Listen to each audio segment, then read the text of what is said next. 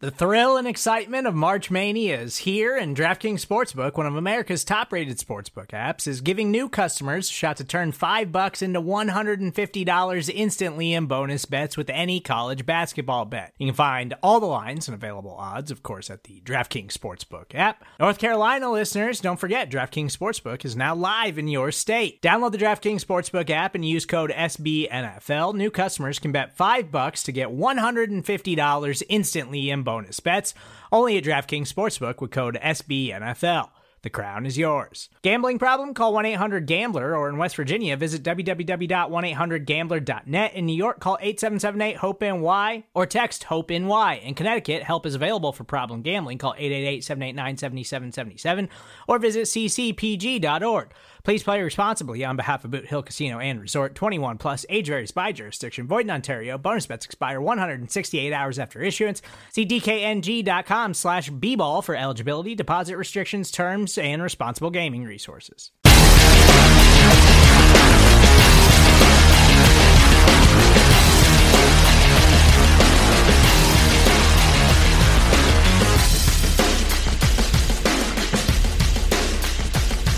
All right, welcome to the Cincy Jungle Super Show.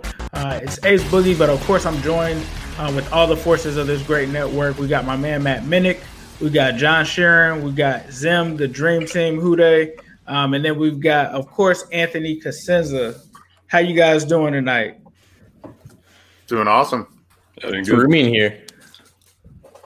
Definitely. So we wanted to bring everyone together and kind of do somewhat of a halftime, not a halftime adjustment like Marvin Lewis never used to do, but sort of like a halftime meeting here to kind of just give our thoughts on the season and really just talk about it for the most part. So part one of the show essentially is going to be on, like, is this what we expected, especially with us going and getting Joe Burrow after finishing last year with not the best record, but with the big expectations coming into the season. Is this where we expected to be at?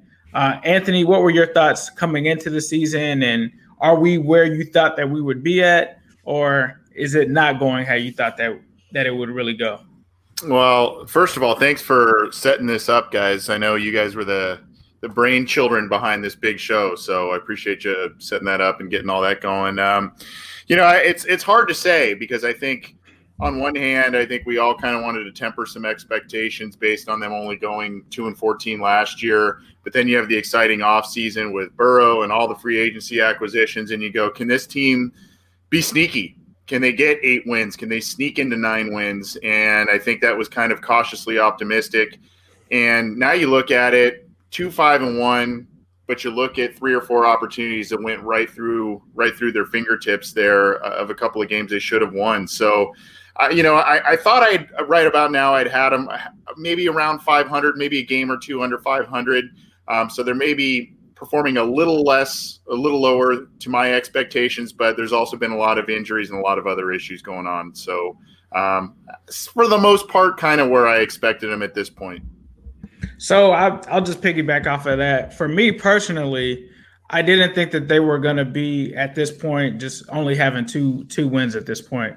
For me, at first, I kind of started out at 7-9-1, and then I think once we saw Joe Burrow became a captain and was a leader, I was like, well, maybe they can go 8-8 or something like that. I actually thought at the beginning of the season that was kind of the stretch, in my opinion, of somewhat of the easier games, right? When you talk about the Chargers game, you talk about the Browns game, I really thought that those would be matchups that they could at least string off 2 or 3 wins in. And when that didn't happen, I kind of was like, man, that's when I started to kind of get cynical, because I knew the tough stretch that was waiting for them with the Colts game. You also talk about the Titans game, the Browns again, the Steelers game. Like, this was kind of the stretch that I was somewhat worried about. So I think that I was kind of definitely wrong when it came to like this part of the season per se. Matt, where were your thoughts on where the season would be at? And was there anything that you were wrong on at this point or right on, or is this what you expected?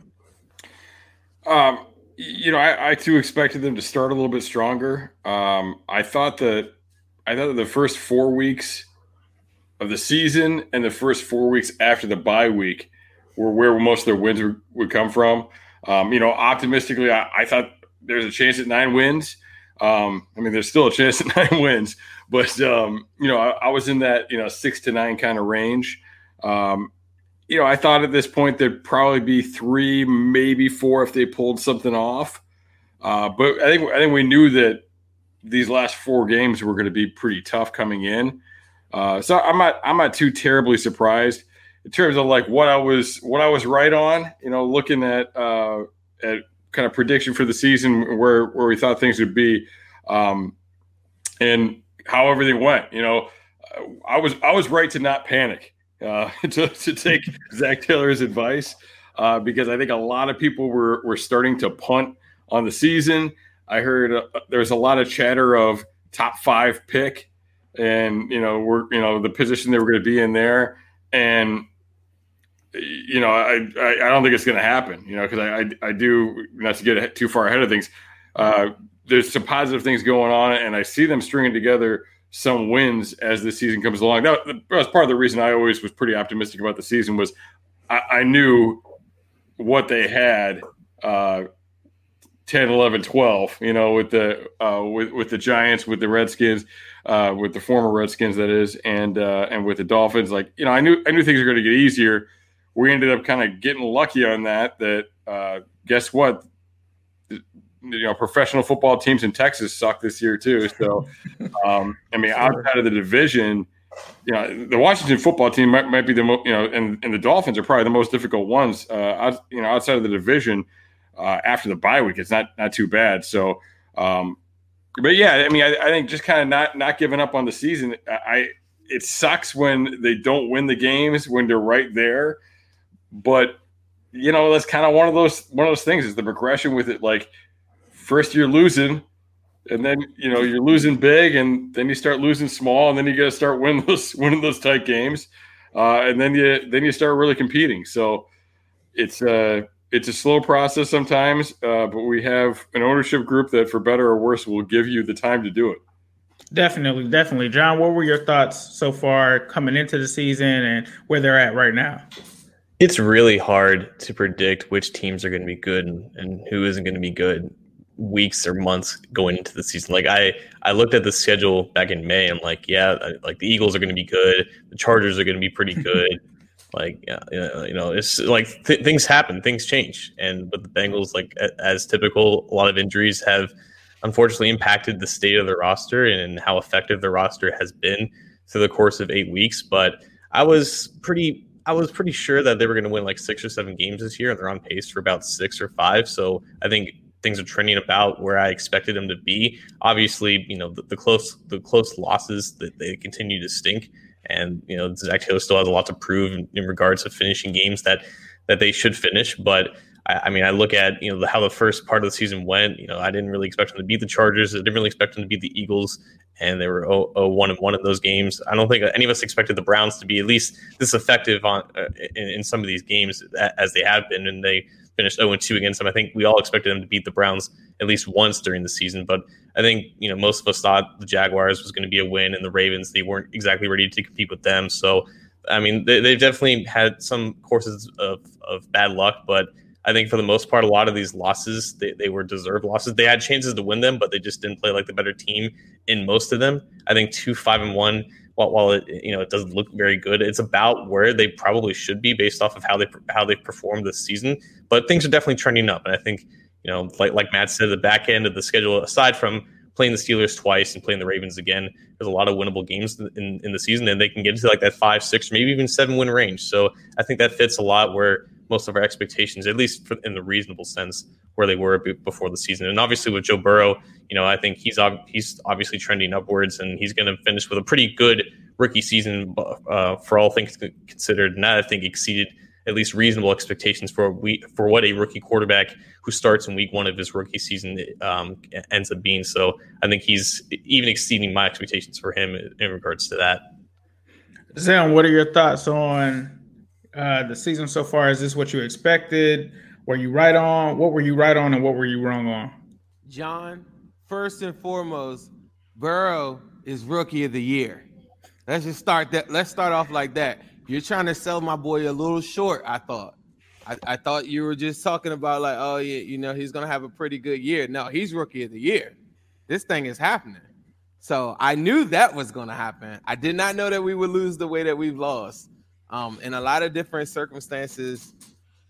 I feel like I came into the season with a little bit of a more optimistic approach, and I think that was probably like at like 6 or 7 wins. I think a lot of people thought it might be a little bit less than that.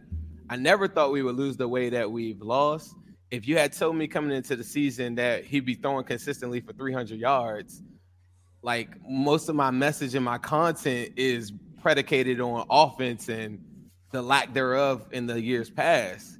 So I would have never thought the defense would have failed us like that in these close games. I'm not even going to count the Chargers game because in my mind, I still think we won that game. Like in my mind, like I'm just weird like that. But aside from that, though, yeah, I mean, I feel like they're right on course of 6 to 7 games. If they could do something crazy, it would have to happen right after the bye, I guess. And like you said, Matt, who would have thought that you would have got swept by the Browns? I never would have thought that. Yeah, definitely. Then this is America, by the way. You can just claim the Chargers as a victory. All right. I tell all my friends that was a dub because you know they never seen the game, so they're all just sitting there like, oh, I mean, well, you got 2-5-1. I'm like, but we won the Chargers game, then I got to show them the AJ Green highlight and all that. Like, yeah, it's still a win for me. So the next thing we're going to talk about is just the biggest impact injury of the year. And I'll kind of start off with this one. Me personally, I think for me, it was DJ Reader, right? Because we went out, we had this offseason where we went out and he was kind of the biggest guy or the guy at least I was most excited about in terms of what he could bring to this team. And obviously pairing him with Geno, which in my opinion, outside of Billings, who I actually like, he's still never lived up to kind of the potential of what we wanted to see next to Geno. So for me, it was DJ Reader because he was the number one guy for me. Like the impact that I wanted to see him make, especially in a division like Baltimore likes to run the ball and stuff like that. It felt to me like a lot of our moves in free agency were set up to kind of defend the Ravens. So for me, it was DJ Reader. But John, were there any impact or big impact injuries of the year for you so far? I think I'm leaning towards Geno Atkins. You know, it was obviously losing him for the first 4 weeks, you know, handicapped the defense to a certain extent. But even when he's back, like he's only playing 33% of the snaps. And I think part of that is also because they want to keep him fresh. But also, you know, it feels like with what they have and what they don't have at defensive tackle, if he can play, he should be probably be playing more. So who knows if he's even 100% even now halfway through the season. But they just don't have a pass rushing presence at that position right now. And we have seen the value of what Geno Atkins has been in the Bengals defense for so many years. Now that we see him now, he just looks like past his prime. And again, he could still be injured, but they're not using him a lot, and it shows because they just don't have a pass rushing presence at that spot. And the Reader injury hurts as it combines with it and as it piles onto that. But I think at least the guys that have replaced Reader have been at least decent. I'm talking about Christian Covington and Xavier Williams, but they have no interior pass rushing presence. And I think Atkins' injury is the biggest reason for that. Anthony, who do you have as the biggest injury impact this season so far? Well, Atkins is definitely one I was going to think about, but hear me out on this one. I'm going to say Trey Waynes. I mean, at least the Bengals got a few snaps out of Reader. I think they got a couple games out of him. He showed he was effective, and obviously that impact is a big one as well. But look, I mean, some of these meltdowns that the Bengals have had late in games have been the passing defense and guys not named William Jackson not making plays in the secondary. Jesse Bates has stepped up. We'll probably talk about him in terms of midseason awards and stuff in a little bit, but he's stepped up. He's played awesome. William Jackson, he's missed a couple of games here and there, but you know, when he's in there, he's been having a great season in there for the most part, especially if you look at some Pro Football Focus metrics, etc. I look at the other side. There's such up and down play from Darius Phillips. He's like interception or give up a big play. You can look at the second Cleveland game and see exactly what I'm talking about when I reference that.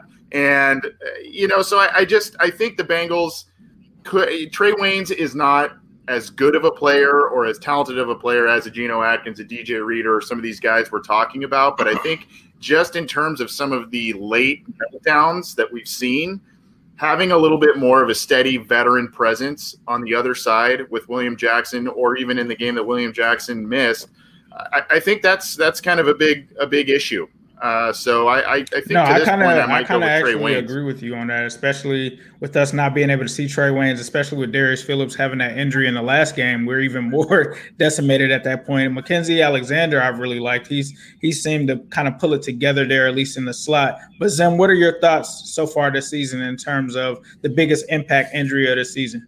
I feel like I want to take a piece off of everybody's, like what they just said. You know, injuries happen all across the league, and one thing that I preach, I guess, to everyone is like, there is no. I hate the term next man up, because the next man isn't going to be Geno Atkins, or it's not going to be whatever. I don't like that term, but at the same time, I find it very, very hard to like shy away from the fact that like other teams have injuries as well. The injuries that we have had, I think you could look, and I'm going to translate for you. Hey, like Anthony, I'm gonna translate for you. You're pretty much saying if Trey Waynes were to play that game, that we wouldn't have lost. Hey, guy, how you doing? During the quarantine, it's all good. Hey, look. Yeah, Zoom era, right? Man, listen, I do that all day with my son, so that's same. But what I was gonna say, you know, like for the most part, like everybody has injuries, and Trey Waynes is a big one. I think you could single-handedly look at, you know, like the Browns game and say, yeah, that's a loss. I mean, I think you would say you would have won that game.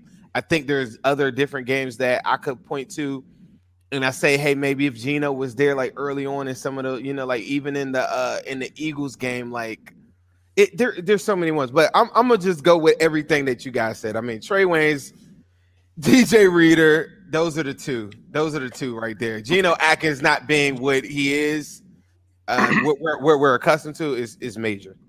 There's no getting around. So Matt, I think we made it pretty easy on you there for you to go last here. But what are your thoughts on like the biggest impact injury? We kind of have all talked about defense.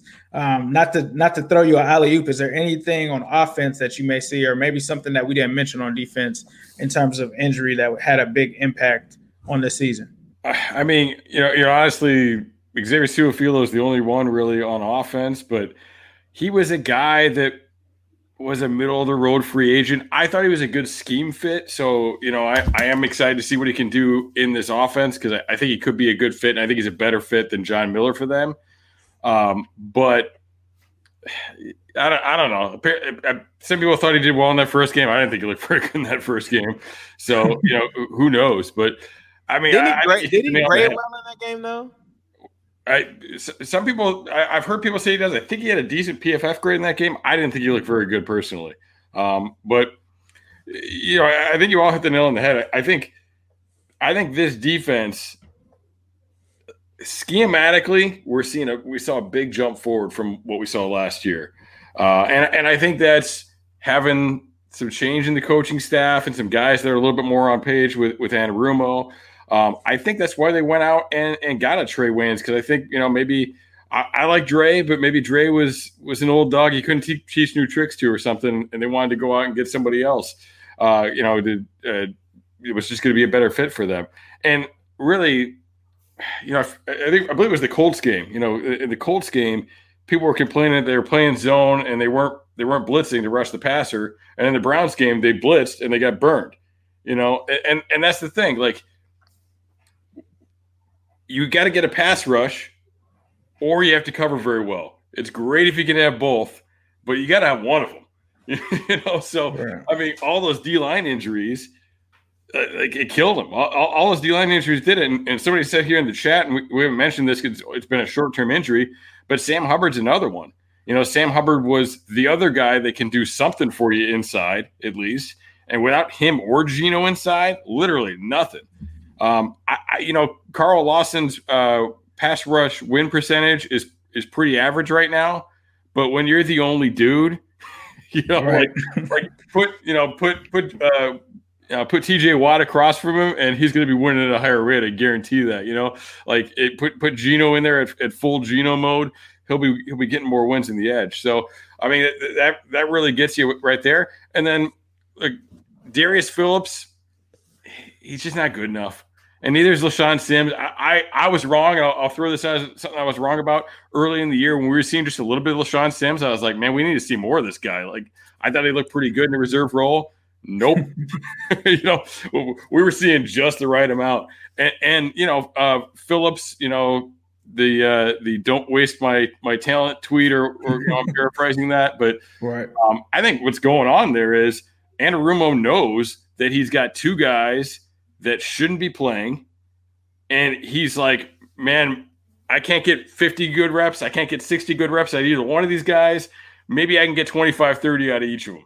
Right. And they're trying to create a Franken corner there because, man, they just don't have anything on that other side. No, I have to agree with you for sure. And thanks for everyone that's tuning in right now through all of the different pages. We have the Cincy Jungle Facebook page going live right now. We have Zim Hude's YouTube. We also have the OBI YouTube. So please be sure to like, comment, and subscribe to all of those for sure. But one thing that I saw in the chat that we did not mention, CJ Uzoma, like for me, like the tight end position honestly has kind of died ever since he kind of went out there. We've had some good games here and there from Drew Sample, but really when you're trying to squeeze plays out of Sethan Carter on fourth down, that's when you know that it's pretty bad there. I think definitely the tight end position, as you guys said, obviously the corner position. I think the reason that me and Zim kind of smiled when you talked about Sims is Zim actually has a contact that he's cool with the Titans. I think he's the strength and conditioning coach there. One of my guys, he works in IT and he's like an assistant coach. And as soon as I text him about LaShawn Sims on my side, he sent me back a LOL. He's trash. So that did not inspire much confidence for me. And I mean, I'm not going to say that that's my opinion of him, but it did not give me high expectations for Sims coming in. So the next one we have here is, what was the biggest play of the year? Zim, let's start with you. What was the biggest play of the year this season for you so far? The biggest play of the year to me is easily the AJ Green touchdown at the end of the Chargers game 1. I think that game right there, it changes the narrative on AJ Green. It changes the narrative on the whole entire wide receiver core. It changes the record. It changes, I believe, like how you power rank us. Currently right now, Bleacher Report has this power ranked at 20th after we just knocked the Titans off. You win that Chargers game, you win. I think you probably find a way to win the Eagles game. Like that game has so much. It started up this thing that we can't describe. Where at the end of games, it's like, oh no, here we go. I think if the Bengals would have won that game, I think it would have just set the tone for so much, and especially the AJ Green narrative, because I point to that game and I point to two passes that Denzel Ward broke up in the second game, and then it was another pass in the Eagles game. Those three plays from AJ Green right there drastically take him from probably the 30-something ranked fantasy football player to like the 18th. Like those three plays were so big, they would have given him touchdowns, they would have given him yards. That one big play changed so much moving forward, and I think it set the tone for the season, and they finally kind of broke out of it this past week. No, I have to agree with that one. Matt, what are your thoughts on the biggest play of the year so far?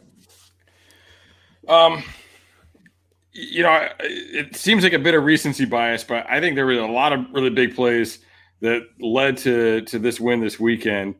And obviously there's a couple of big catches, some ridiculous catches in the fourth quarter from Tyler Boyd with the one that looked like it was a glitch on Super Nintendo or something.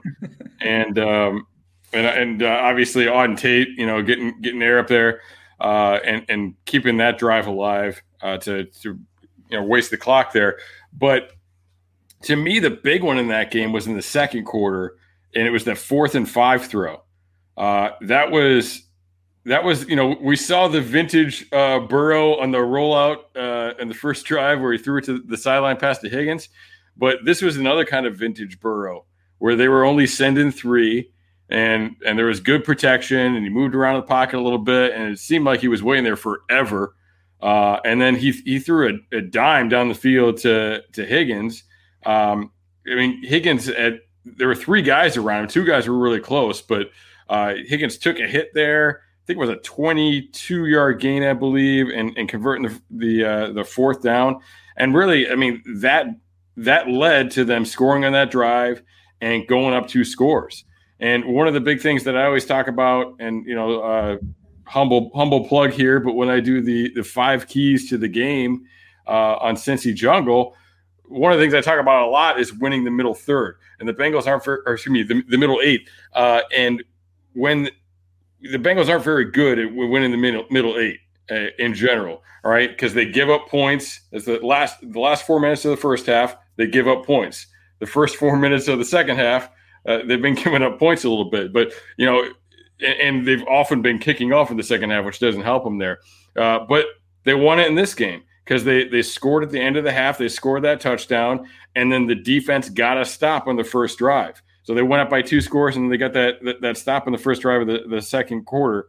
The second half. So that was huge for them. And I really think, and also the aggressiveness too, because I think that's something that a lot of the complaints about Zach Taylor have been him not being aggressive.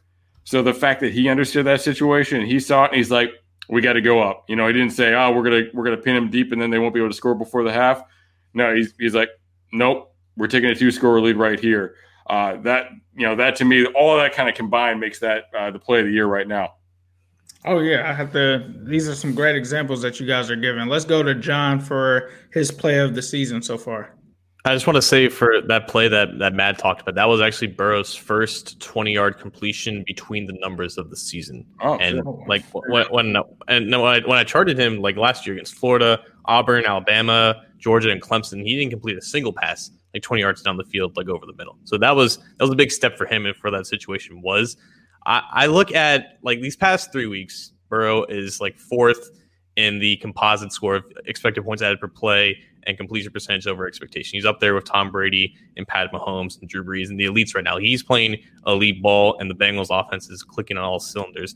And I feel like it all started. It was like the 3rd drive of the Colts game. The Bengals had like a drop from Mike Thomas, had a false start. It was 3rd and 9. They were already up 2 touchdowns, but it was like the first like just glimpse of adversity in that game.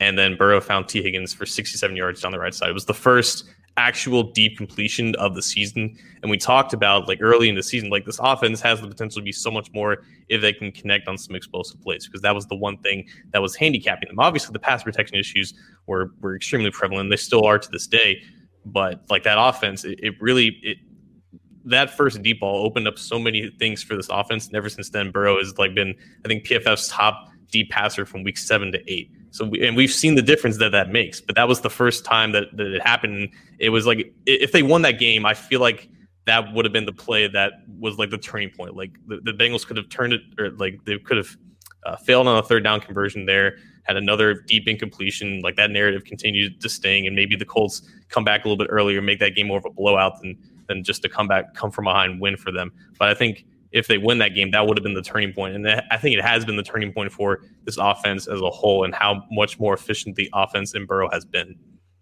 Definitely. AC, what are your thoughts on the biggest play so far this season? So I've got 2, and I'm gonna make them positive. I'm not gonna go the what if route, but I'm gonna go back to the Jacksonville game, their first win. They went into the half infamously giving up points right before the half to the Jacksonville Jaguars, down 13-10. And you kind of felt like, here we go again, based on what happened the first 3 weeks. The points right before the half, they're down, they're not scoring many points, and you just kind of felt down and out about it. Well, the ensuing drive, they go 5 plays, 75 yards, and one of them is on Joe Mixon going 34 yards down up the right sideline for a big touchdown. The Bengals had not been running the ball well. Their offensive line had been a mess up to that point. Still is kind of a work in progress right now. But, they just hadn't been running the ball. And that was a game that, if they were going to try and feel good about where they were going with things, if they were going to try and get back on track offensively, that was kind of a moment where you go, okay, there it is. Then they got the lead and never really looked back, right? So that was one play that I felt was a big one. And then you can go to this week. There was a moment in the Tennessee game very late in the game, 3 minutes left. The Bengals have a lead, and they are actually up 31-20. And all of a sudden, Joe Burrow throws an inexplicable pass that gets intercepted and taken to the Bengals' 26-yard line. You go, oh my gosh, are they going to let this thing slip away again? Right. And then the call got turned back, and it was kind of a I don't know. And it was just kind of a moment where you go, all right, you know what? This game's going to be put on ice for the Bengals now. They get a quality win, and they actually get a call their way, which seems to never happen, right? Right. So those two plays for me, one is kind of an obvious one and a touchdown, but one is actually a penalty going their way. Both really led to them getting their wins this year. Right. Yeah. No, I definitely thought the same way, Anthony. I was like, oh, they just let us kind of get away with one there. And I definitely was worried for sure, especially with that being in our own territory for sure. Let me ask you this, though. Say that they throw that pick. This is the one thing that I preach to everybody. Say that they throw that pick. In years past or whatever, maybe we figure out a way to lose that game. Say they throw it back, and then this is when my Titans friends, they do that, they tie the game up. You think Joey B not going to go down the field and go win the game? Well, I think he's going to go down the field and get you what should be the game-winning points, right? But then, if they leave any kind of time on the clock, we've seen what the defense does at the end of halves and at the end of fourth quarters. Joe Burrow, to me, I have all the faith in the world that he would rebound and get them points to go ahead. It's, can you hang on to that lead? And that's why this week was pretty important, and getting that call was pretty important. But I know what you're saying, Zim. I've seen too many slip away that should have been wins this year. Yeah, this year alone, Joe Burrow doesn't have a come from behind victory yet. Come on. I think they learned from their mistakes. Like Matt pointed out earlier, they were in the zone one time, they got crushed. They went in the man, they got crushed. So what did they do? Mix it up, cover 3 shield, come back with a little bit of man, mix it up or whatever. They learned from their mistakes, and that was part of the reasons why they beat the Titans. I think if they got into that same situation again, Joe Burrow would tell coach, hey, look, it's a minute on the clock, but we're going to run this thing down, and we're going to be the last people that take that shot. I don't think that'll ever happen again, not this season, in my opinion. I think that could be a great what if too. By the way, I guess the Browns they were running man at the end, and the first play of the Browns game-winning drive, Mackenzie Alexander missed the sack. Right. Yep. I talk about that play. He got there, and he just that could have been the game. Every player after the game pointed to that thing, because I don't think fans understand. You make that sack, like you said. The game, I'm not going to say it's over, but you're dealing with 30-something, 40-something seconds on the clock, and they're at the 15-yard line, and that game doesn't go like that, I think, unless they get beat deep on the man. And you're in second and forever, too. Right. You need a miracle just to come back from that, and the clock is ticking. Right. Oh, valid points. For me, though, I'm going to go to the Colts game, and I'm going to go with the 67-yard pass to T. Higgins. Deep down the sideline. And I think that was his arriving moment for this team. Because if you remember back week 1, he didn't really get many snaps. He wasn't really coming along. At that point, they still had John Ross kind of as the second receiver. And I think that was the game where he kind of emerged, and they kind of saw okay, well, if AJ Green is kind of struggling right now, let's start to put T on the field more. And I feel like after that play, it was just okay, yeah, T. Higgins is legit. He's here for sure. This may be somewhat of a changing of the guard to him, not necessarily replacing AJ or being AJ, but kind of assuming that role and kind of rising to it. So for me, it was that one for sure. And especially for it to be on a deep bomb where T. Higgins, not really known for his speed, was really criticized a lot in the NFL draft process for that. So for him to kind of have that on that play was just a culmination of his kind of coming out party, at least for me in that sense. So definitely all great plays. That was probably the funnest set of responses that I got there. It was definitely some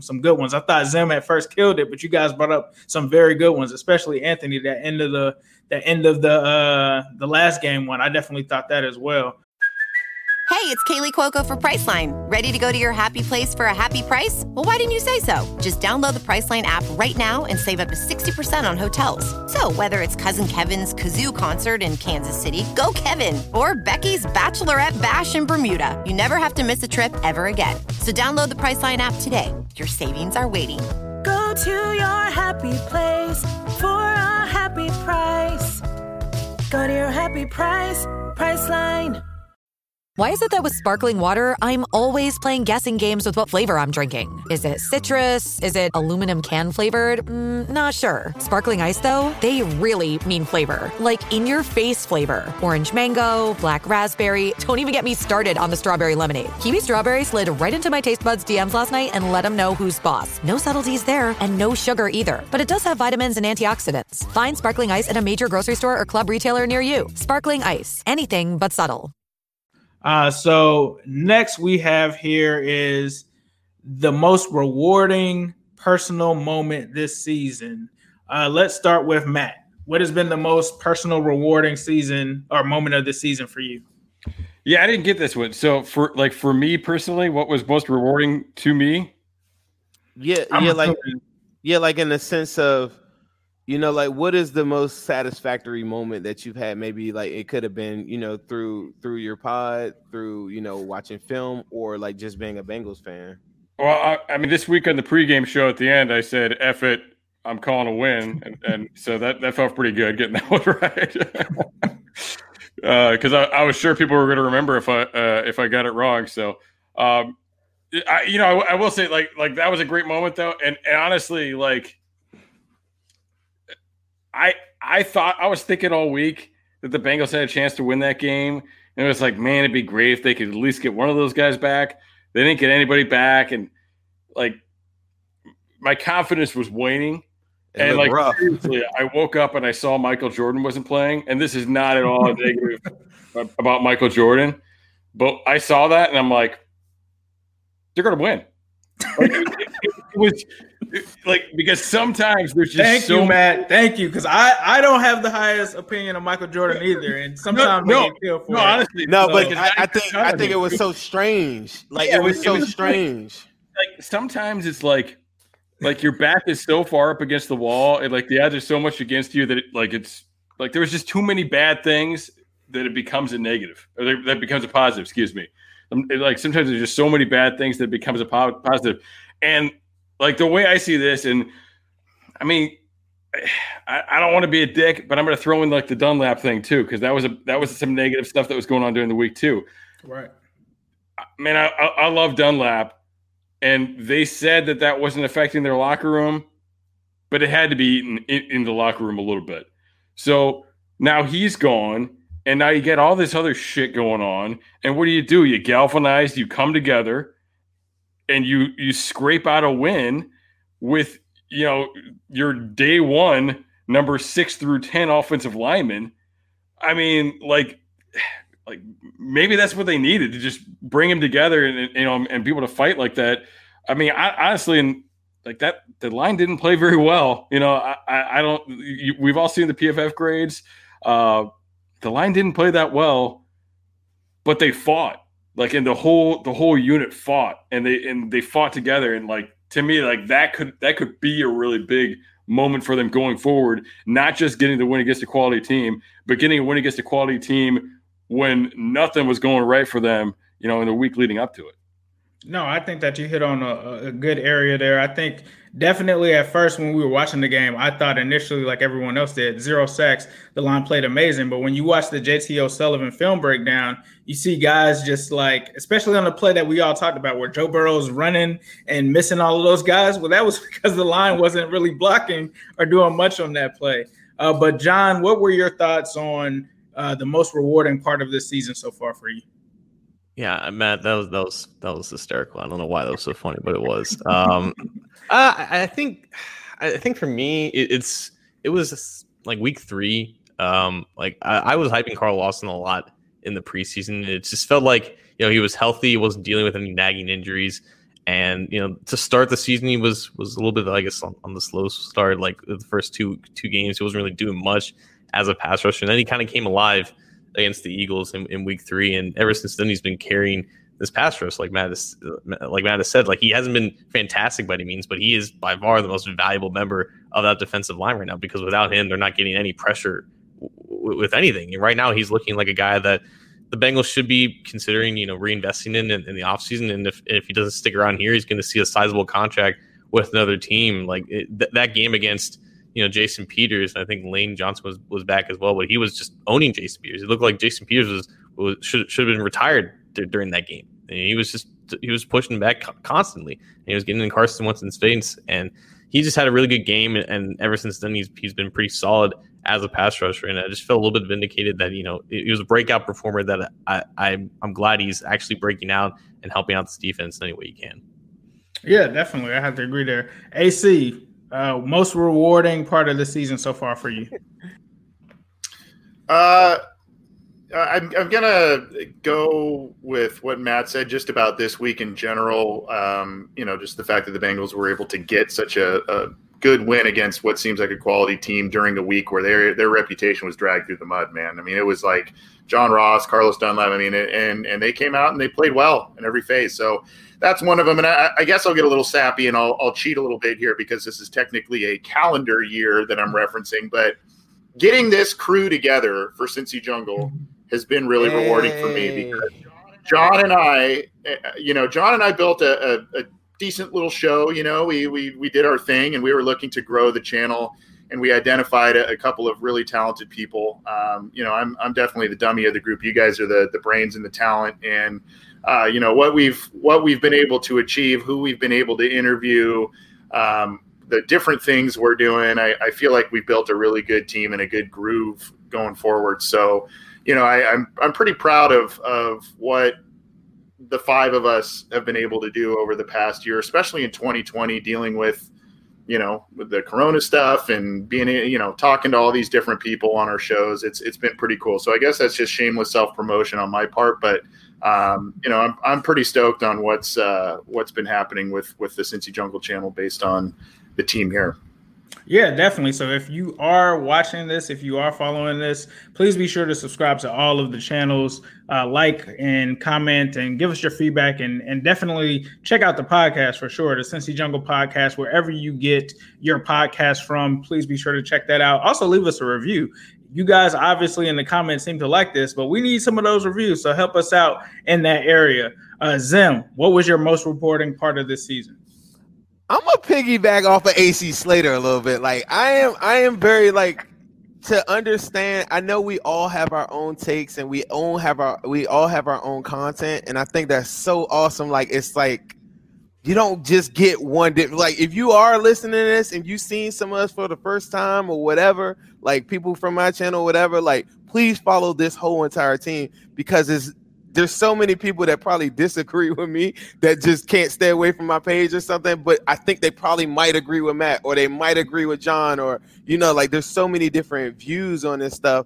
But I will say throughout this whole process is really good to know you got a bunch of people that care about the Bengals as much as you do, because where I live at, there ain't too many of us. You can go anywhere in the world. You can go get you some Steelers gear. You can go get you some Cowboys gear. You can go get all that stuff. But there ain't no stores around here you can get no black and orange. So when I went through this process, going through Instagram is how I kind of came up a little bit or whatever.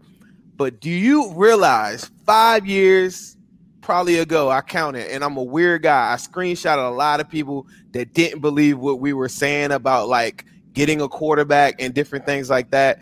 And me and my partner Ace here on Orange is the New Black, when I tell you last October when we were pretty much done with that team, and we started telling people hey, it's this guy. We first started off with Tua for a second, right? And then we hopped right on the Burrow early. This is October, we were full on.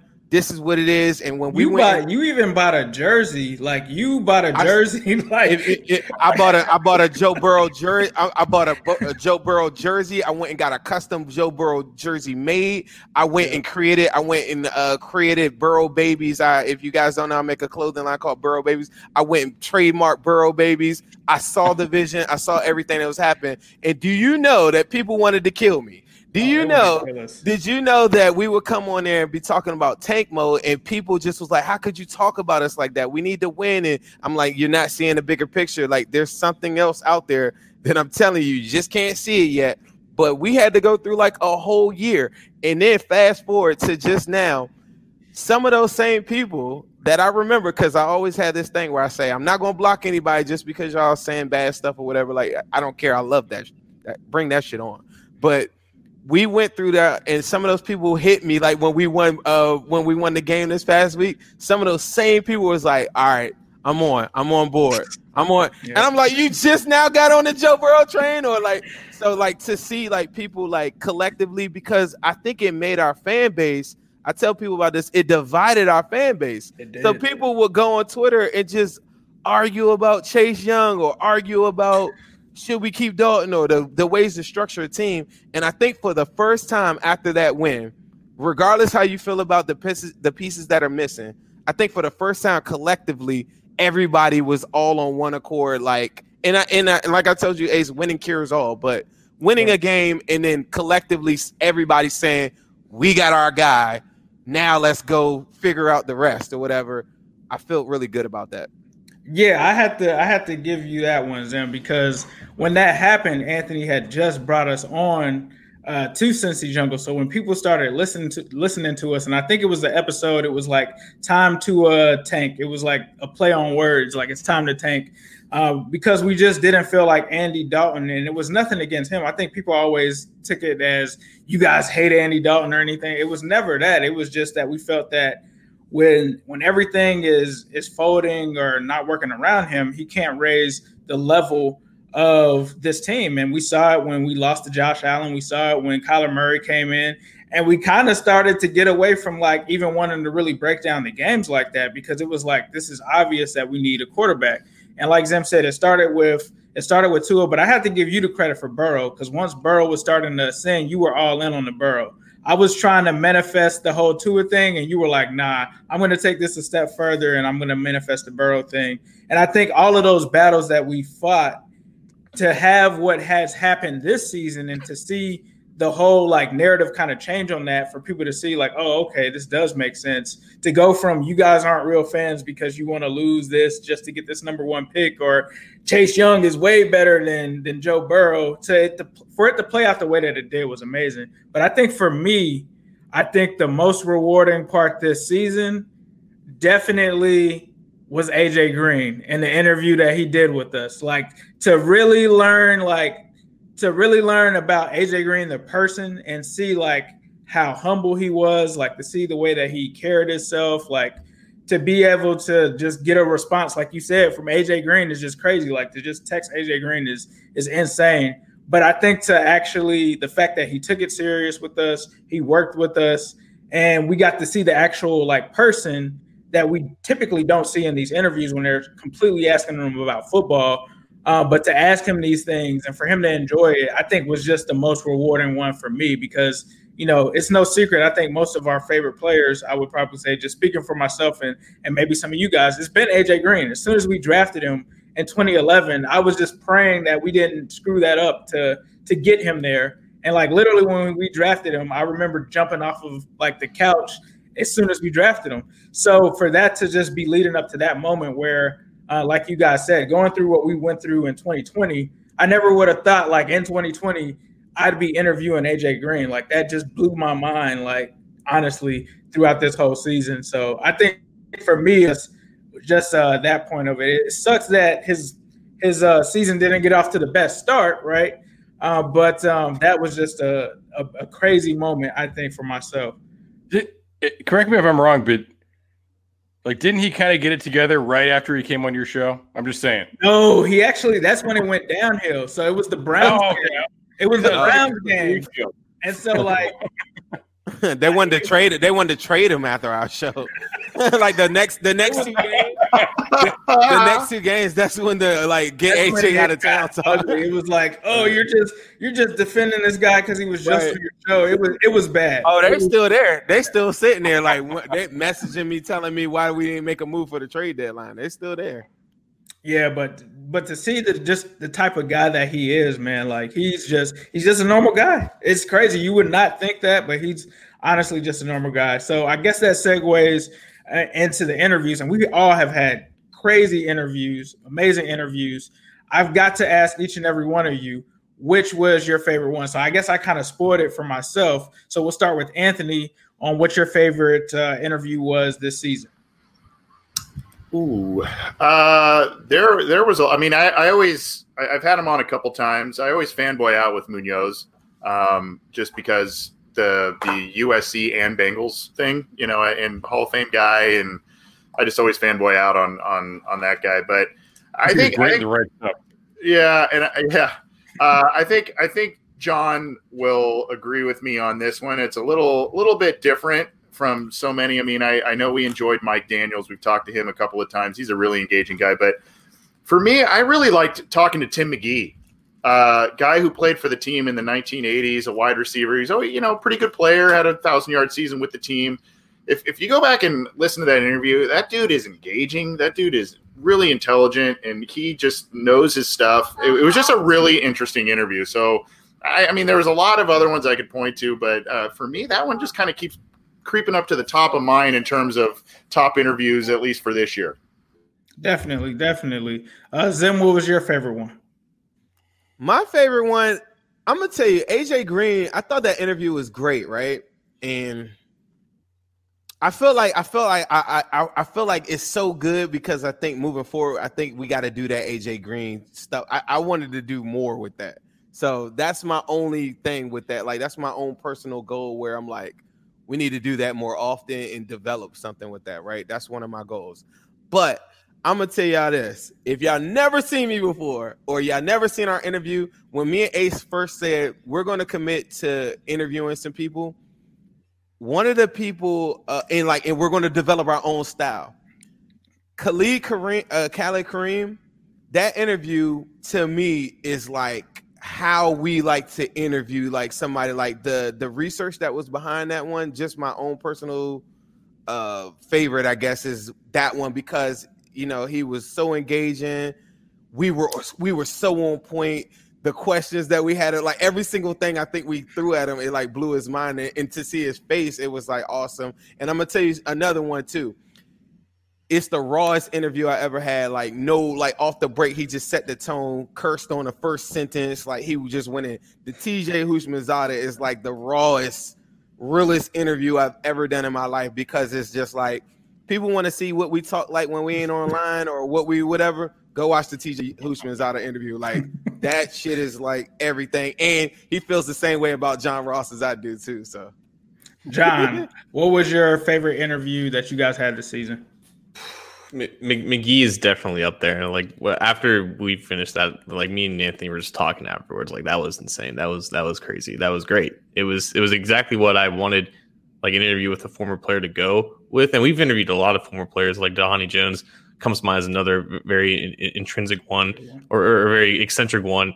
But like McGee specifically, it was just like, because I mean, I was born in 96. I never watched the team in the 80s. I didn't live very much through the 90s in that time. So like hearing that perspective from former players from those eras and talking about their experiences with like Sam Weish and Paul Brown, even to an extent, it was always refreshing. But I think like the one that it just felt like the best feel for an interview was Mike Daniels. I think the first time he came on, because I mean, we've interviewed a lot of people, especially this year. It's been a great year for interviews, but like that was the first time that we were interviewing like an actual player on the Bengals current roster, at least this year.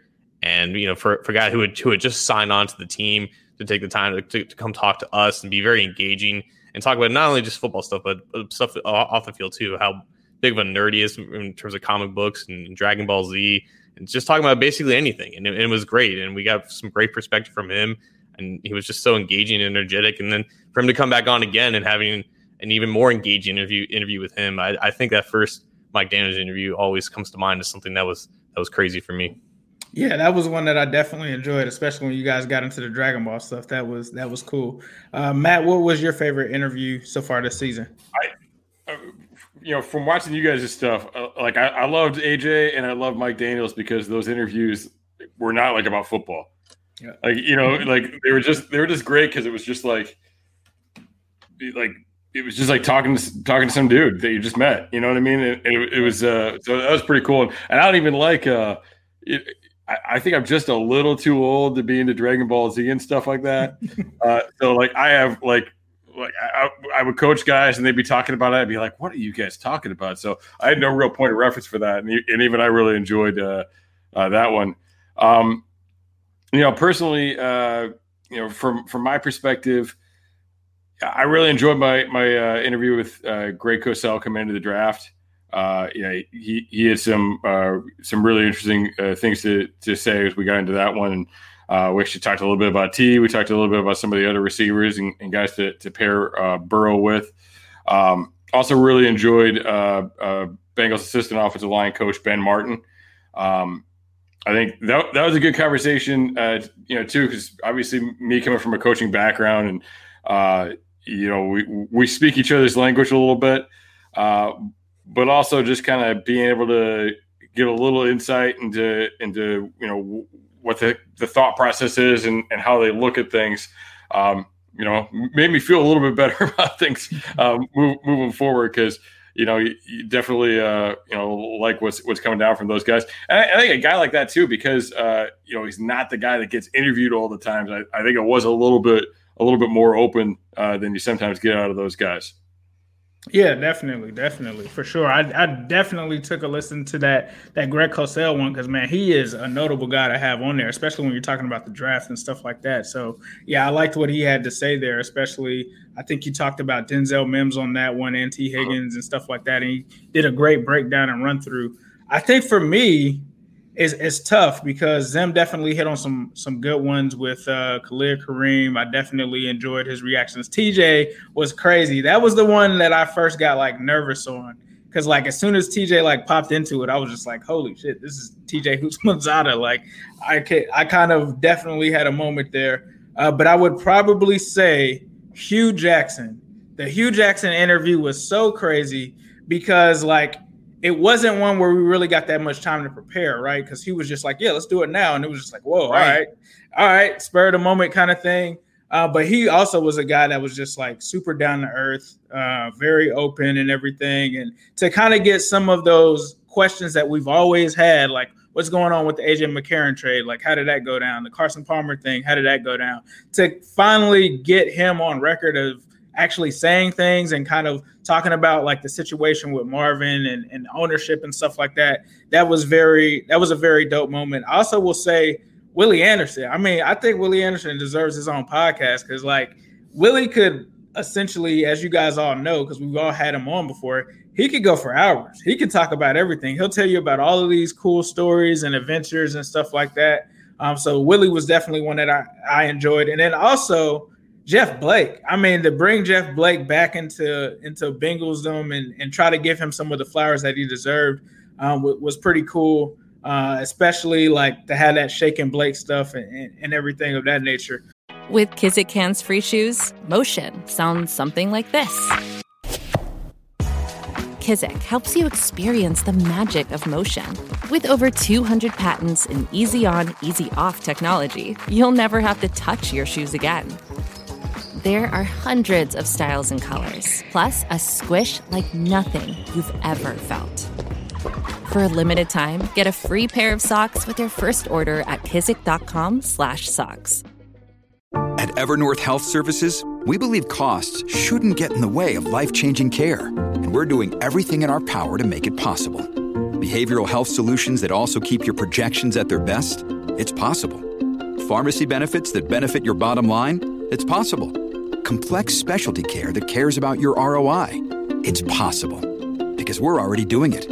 All while saving businesses billions. That's Wonder made possible. Learn more at evernorth.com/wonder. But moving on, we've got to talk about the midseason awards. So we've got offensive MVP, we got defensive MVP, rookie. So I'm going to go through.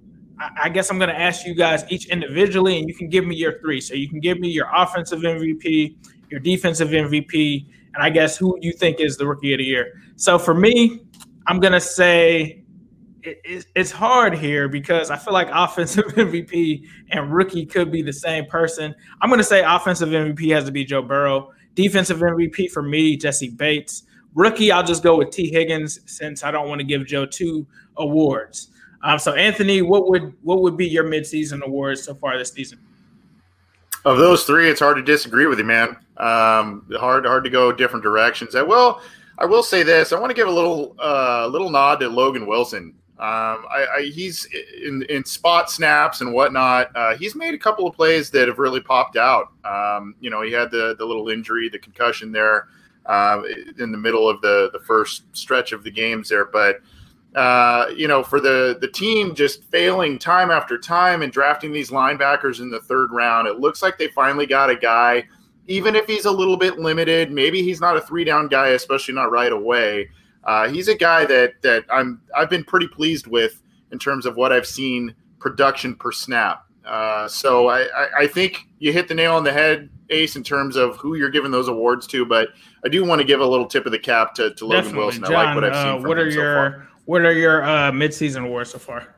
I think it has to be Burrow for offensive and rookie, and then Bates for defensive. I think if there was someone different for offensive, it's probably Tyler Boyd. I just think that when AJ is struggling, John Ross is just being phased out of the offense, and T. Higgins is finding his way.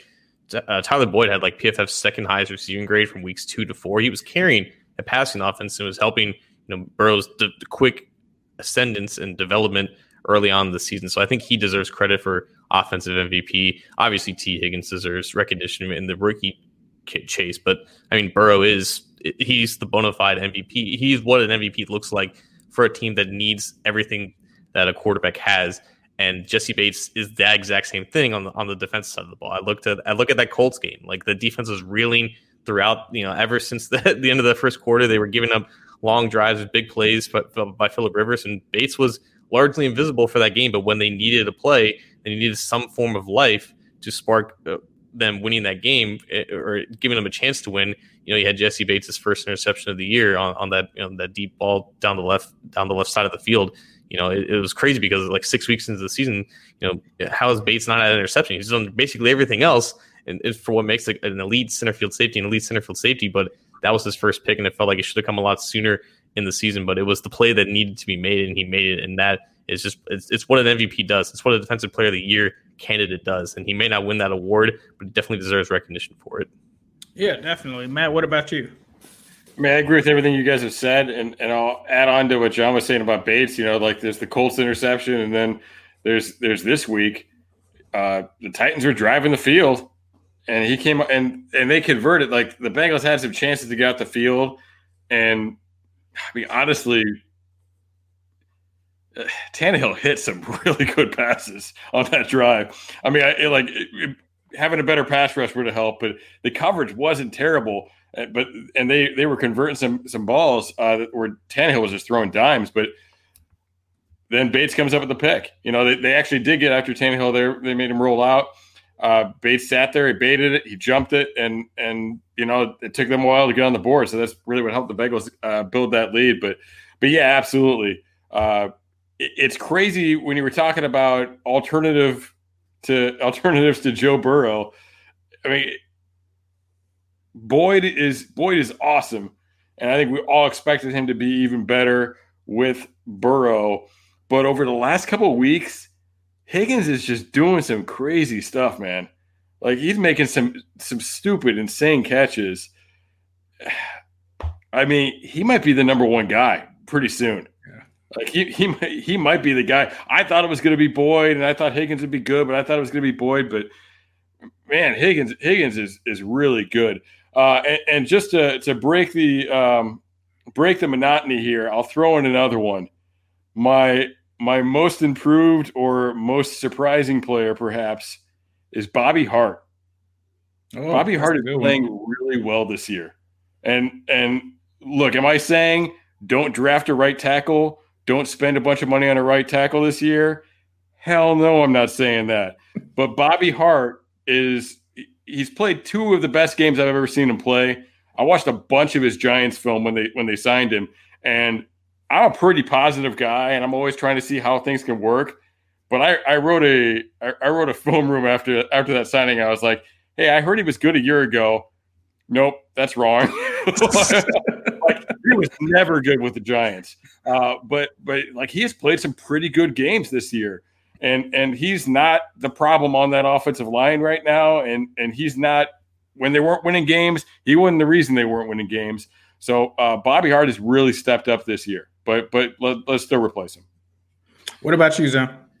I'm so glad that Matt is here to say something like that because I'm about to get murdered in the comments here. You're going to get murdered, and you're going to take the bullet for all of us because I'm not going to say Bobby Hart. But I will say this. The fan base, I feel like they'll like cling on to a person, and if that person makes one mistake, kind of like you were talking about, hey, I thought Dre was pretty decent. People remember big mistakes, and from the cornerback position, you make a mistake, that's a touchdown. Bobby Hart, you make a mistake, that's a sack. And our fan base has gravitated. Like, if Bobby Hart gets called for a holding, if we lost that game, get rid of Bobby Hart. Like, not anybody else, Bobby Hart. So I thought it was great that you said that. If you guys don't know, like, you got to follow everybody that's on this panel because you're going to get, like, some true stuff, and nobody's sugarcoating anything. And they're looking at real information and real film. But for me, I would just follow up with everything that Ace said. I think it's really important. I mean, with the Burrow, Bates, I want to say Burrow again for rookie. I mean, it could go Higgins. I absolutely agree with you too, Matt, that Higgins, I mean, in my mind, he is number one. And that's not a bad thing. That's not a bad thing. A lot of people are like, well, I mean, what are you going to do with AJ? I mean, AJ could still be AJ in his second, what I call his second life, or, like whatever, the Larry Fitzgerald or whatever. Like, that's not a bad thing that Higgins is the guy. It wouldn't be a bad thing that Boyd is the guy.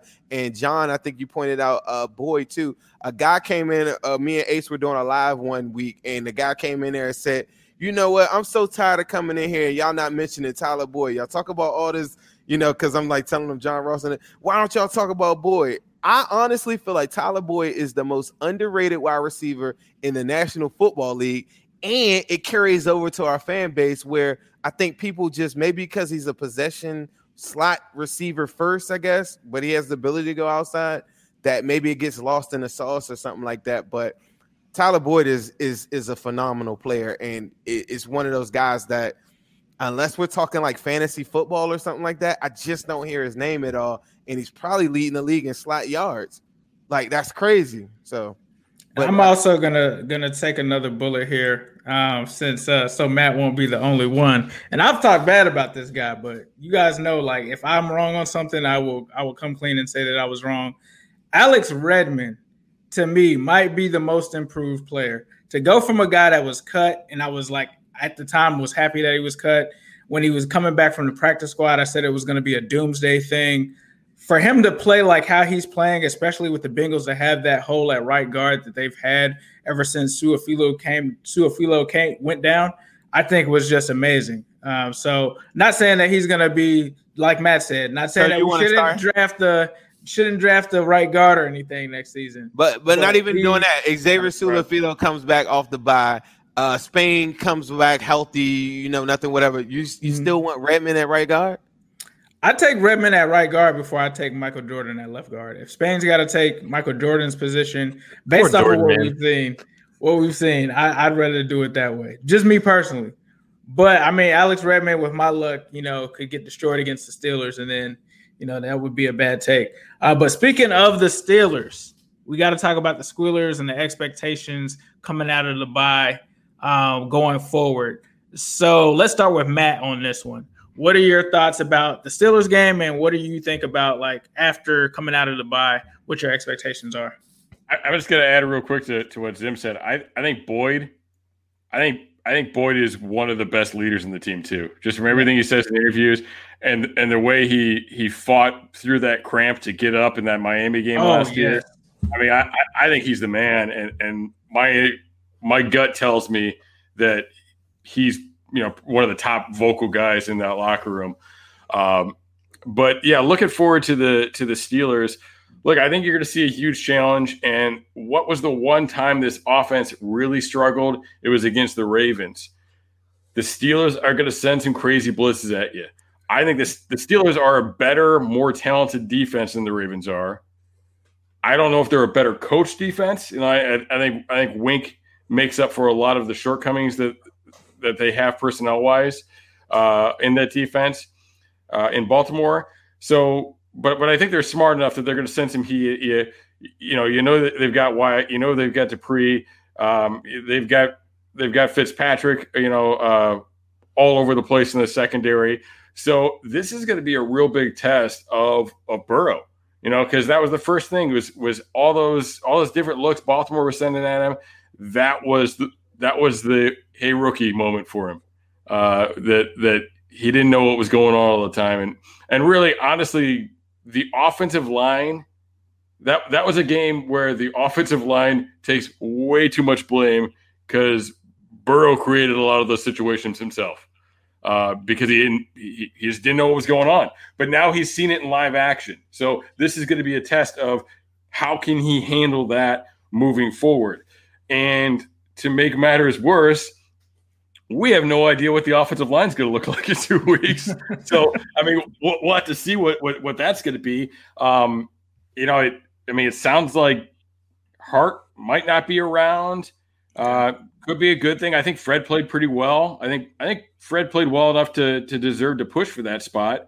So we'll see, and that's where they're gonna have Watt over there. They're gonna be that's gonna be the big time matchup for them. Where are we at with the interior with these new guys that they brought in, with the possibility of Xavier Su'a-Filo being back sometime soon. So we'll see how that O-line cracks down and how Burrow can take on that pressure. I think that's the big time storyline of this game, because we know that if the defense is going to let Burrow do his thing, that he can keep this team in games. So that's what it is. They got to score points. AC, what are your thoughts on the Steelers game, bro? The one coming up is, it's a big test. It's a big test, and I think the Bengals will start to get some of these guys back healthy. And that's a big thing. Just holistically speaking, in terms of the back half of the schedule here, not only for this game.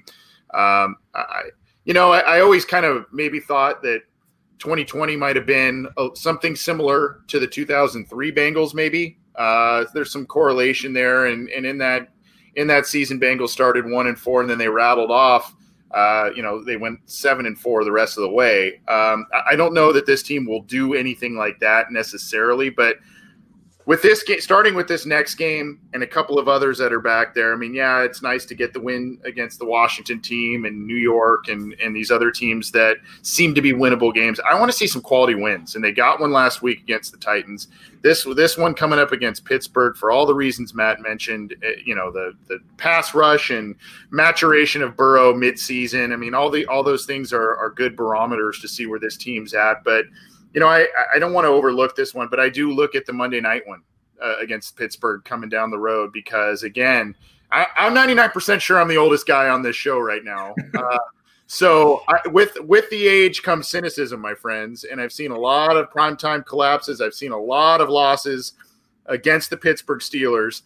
So those two games are really coming into focus for me, particularly the Monday Night Football one. Can you bring the Steelers into your stadium and get a win on Monday Night Football? I know that's not the one we're specifically talking about, but it is one on the back half of the schedule I'm looking at for this week.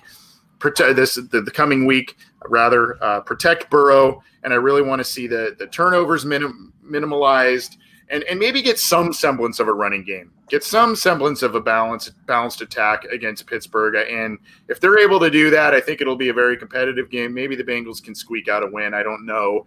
Pretty daunting task there, but that's something for this game against the Steelers in particular. But going forward, the last half of the season, Burrow's great. The other offensive players we're talking about are great. But if they can maybe get a little bit of a semblance of a running game and a little bit of balance, that would be nice for me.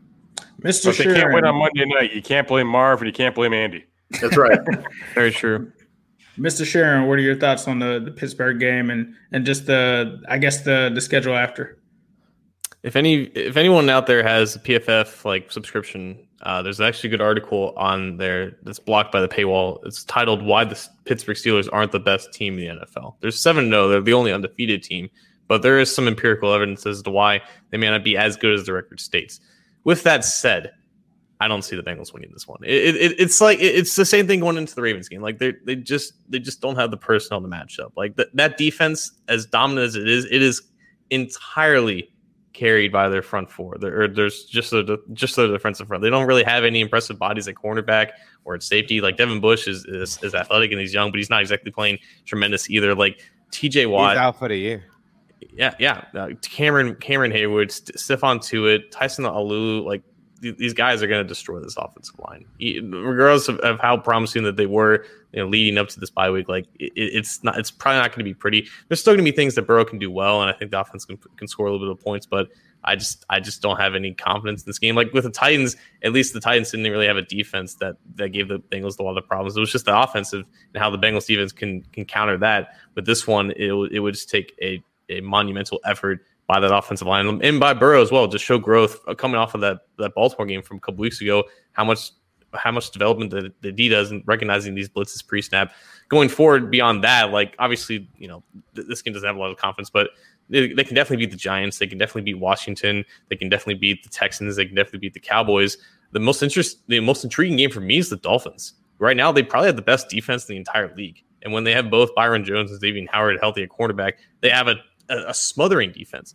And now you have Tua, starting for them, and maybe he can get something going. But they're going to go back into Miami where they were last year with that insane game. And now they have both, the rookie quarterbacks facing each other, and you have a high-powered Bengals offense going up against a stingy Dolphins defense. That's the one that's most interesting to me, because I think a lot of people assume that was going to be a win going into the season. But the Dolphins are a lot better than what we thought they were, and they're going to be competing for an AFC East title in that game. So that's the most interesting game to me. It's going to be a good barometer to see where they actually are, because I don't have confidence with them in these 3 remaining AFC North games, but that is going to be an interesting chance for them to get another quality win. Timothy, what do you have for the Steelers game and the rest of the season?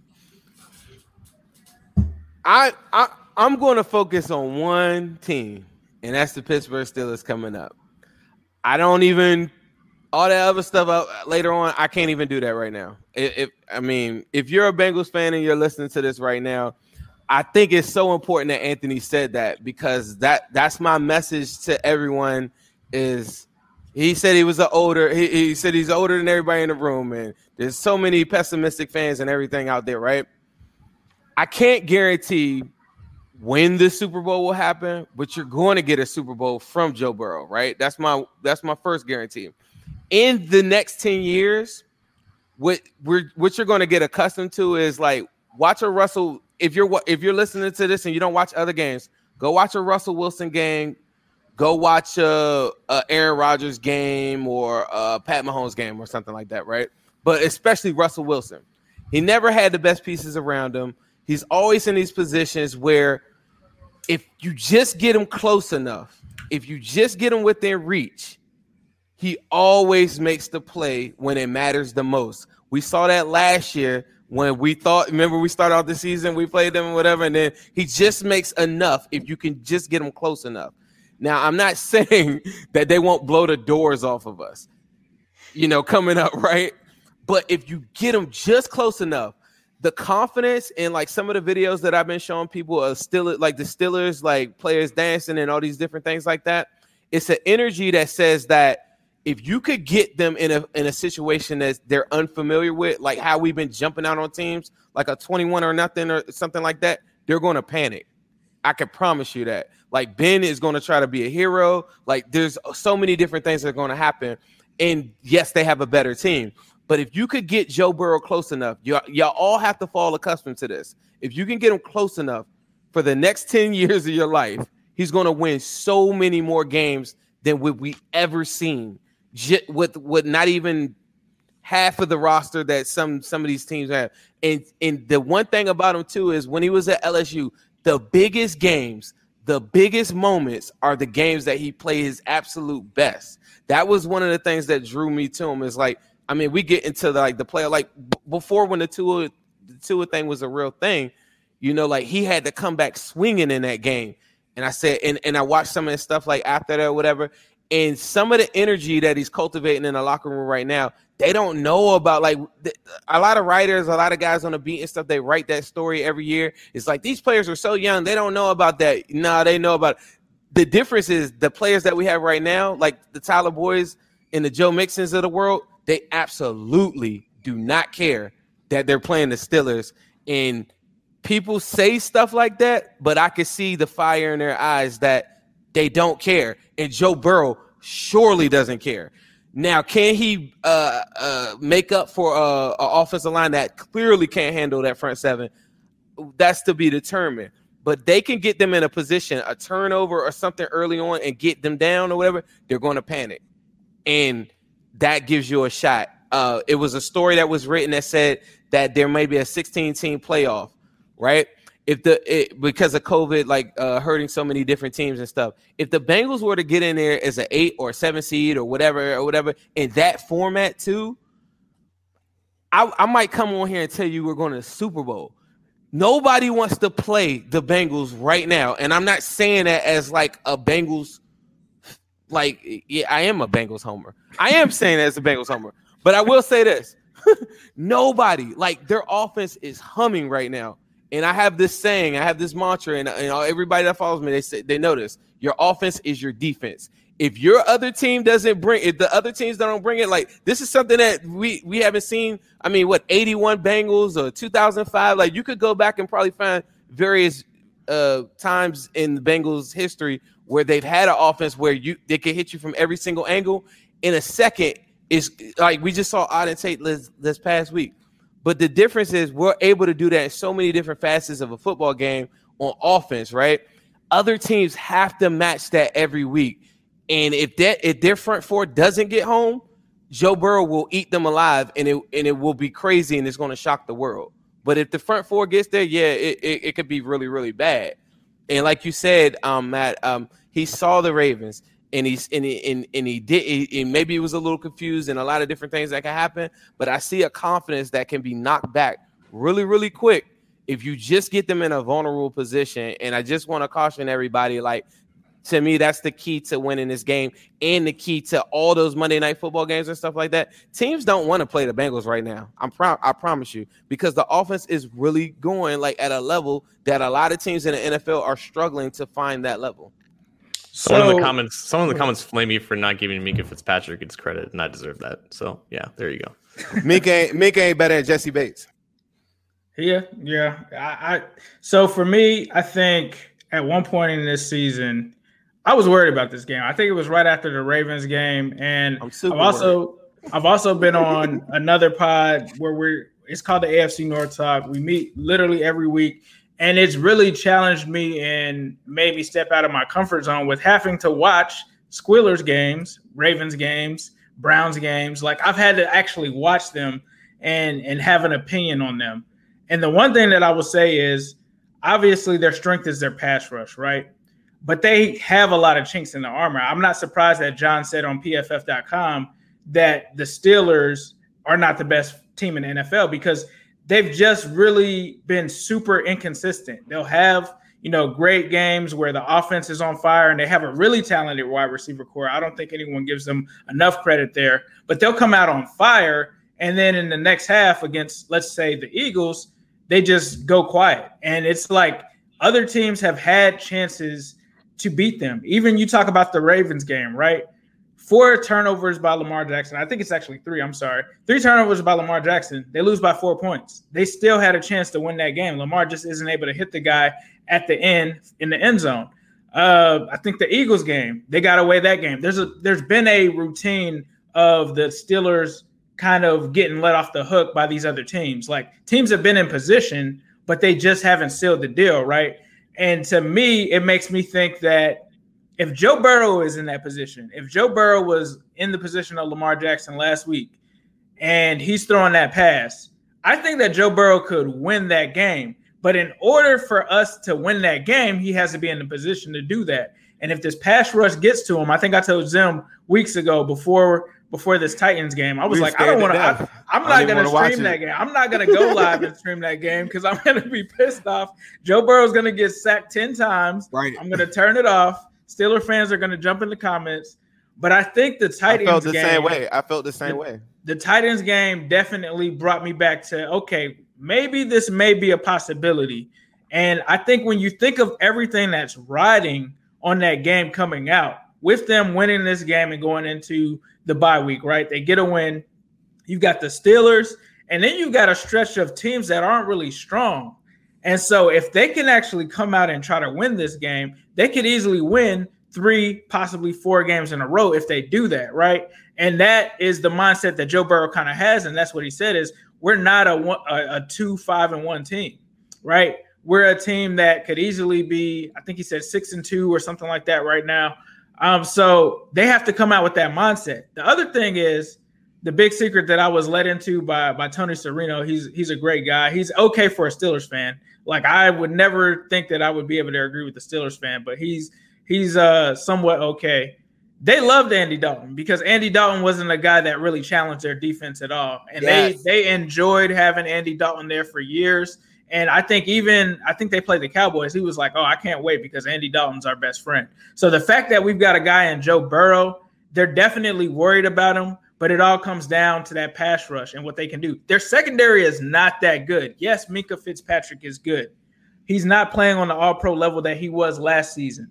But when you talk about their corners are not playing good. You can get some plays against that secondary, but it all comes down to the pass rush because the pass rush that they have is the best pass rush in the NFL. So that game is definitely going to be one in the trenches. I'm just hoping that we can split with them.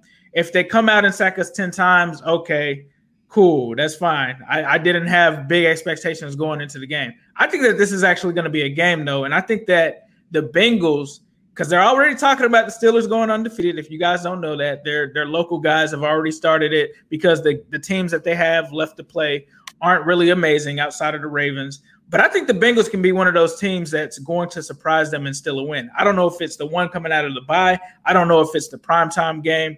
But I think that is going to be the stamp of Joe Burrow. And I can't wait to hear when it happens what the national media is going to say if he's able to pull that off. So those are my thoughts. Sorry we ran over a little bit, but before we get out of here, I just want to give everyone a chance to pretty much say where they can find all of their stuff and let the Who Dey Nation know where they can find you. We'll start off with John. Yeah, and real quick, like just to reiterate some thoughts from you guys, like there's a reason why you should be following all of us and listening to all of these podcasts because you get an opportunity to listen to so many different viewpoints and hear so many great interviews, and that's what makes this channel great.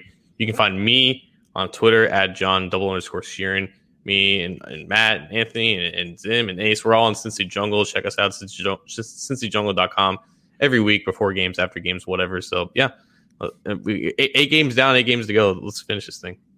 Matt, where can I find your stuff at, bro? So all the same places as these guys. You follow me at Coach Minnick. Spelled like that, and all my stuff ends up on there, and then we're on Cincy Jungle and the Orange and Black Insider. Zim, where can they find your stuff? You can find me mostly on Instagram at Zim_Houday. You can find me on Twitter at just Zim Houday. Also, Orange is the New Black podcast with my partner here, New Stripe City. That's it. AC, where can they find your stuff, sir? All the same places at CJ Anthony CUI on Twitter. I gotta say one quick little funny story. I told Zim this a while ago. For a couple of games in a row, I was watching. I watched games with like my brother and my nephew and my son and just other family members. And I kept for 2 games in a row. My 14-year-old nephew was just zoning out and he was just watching his phone while we had the game on TV. He had his earbuds in. I'm going, dude, what the hell? Like, are you gonna watch the game? Like, what's going on? And he's like, I am watching the game. I'm like, what? How are you? You don't have the app on your phone. How are you watching? He's like, oh no, I'm watching Zim's in-game reaction. And so he doesn't listen to the telecast. He doesn't even really watch like the game play-by-play. He watches Zim because Zim's in-game reactions is so entertaining on Instagram. So I want to give him a plug. And so he just tunes the rest of his family out. He watches Zim on game day because of how entertaining it is. And I've caught it too. It's a little NSFW in case you are in the office, but it's very entertaining. So I wanted to give Zim a little plug. Appreciate that. And also be sure to subscribe to the Orange and Black Insider YouTube channel as well. We're going live from that right now. So be sure to definitely subscribe to that and also subscribe to Zim's YouTube channel, the Zim Houday YouTube channel. You can find me at New Stripe City on YouTube, also on Twitter at New Stripe City, and on Instagram at New Stripe City. We're going to try to bring you guys a part 2 of this coming next week. So definitely be sure to turn your notifications on for all of the channels. Definitely be sure to give us likes and comments and stuff like that. We appreciate that, and we hope that you guys appreciated the Cincy Jungle Super Show. Guys, take it easy. Hoo day. Hoo day.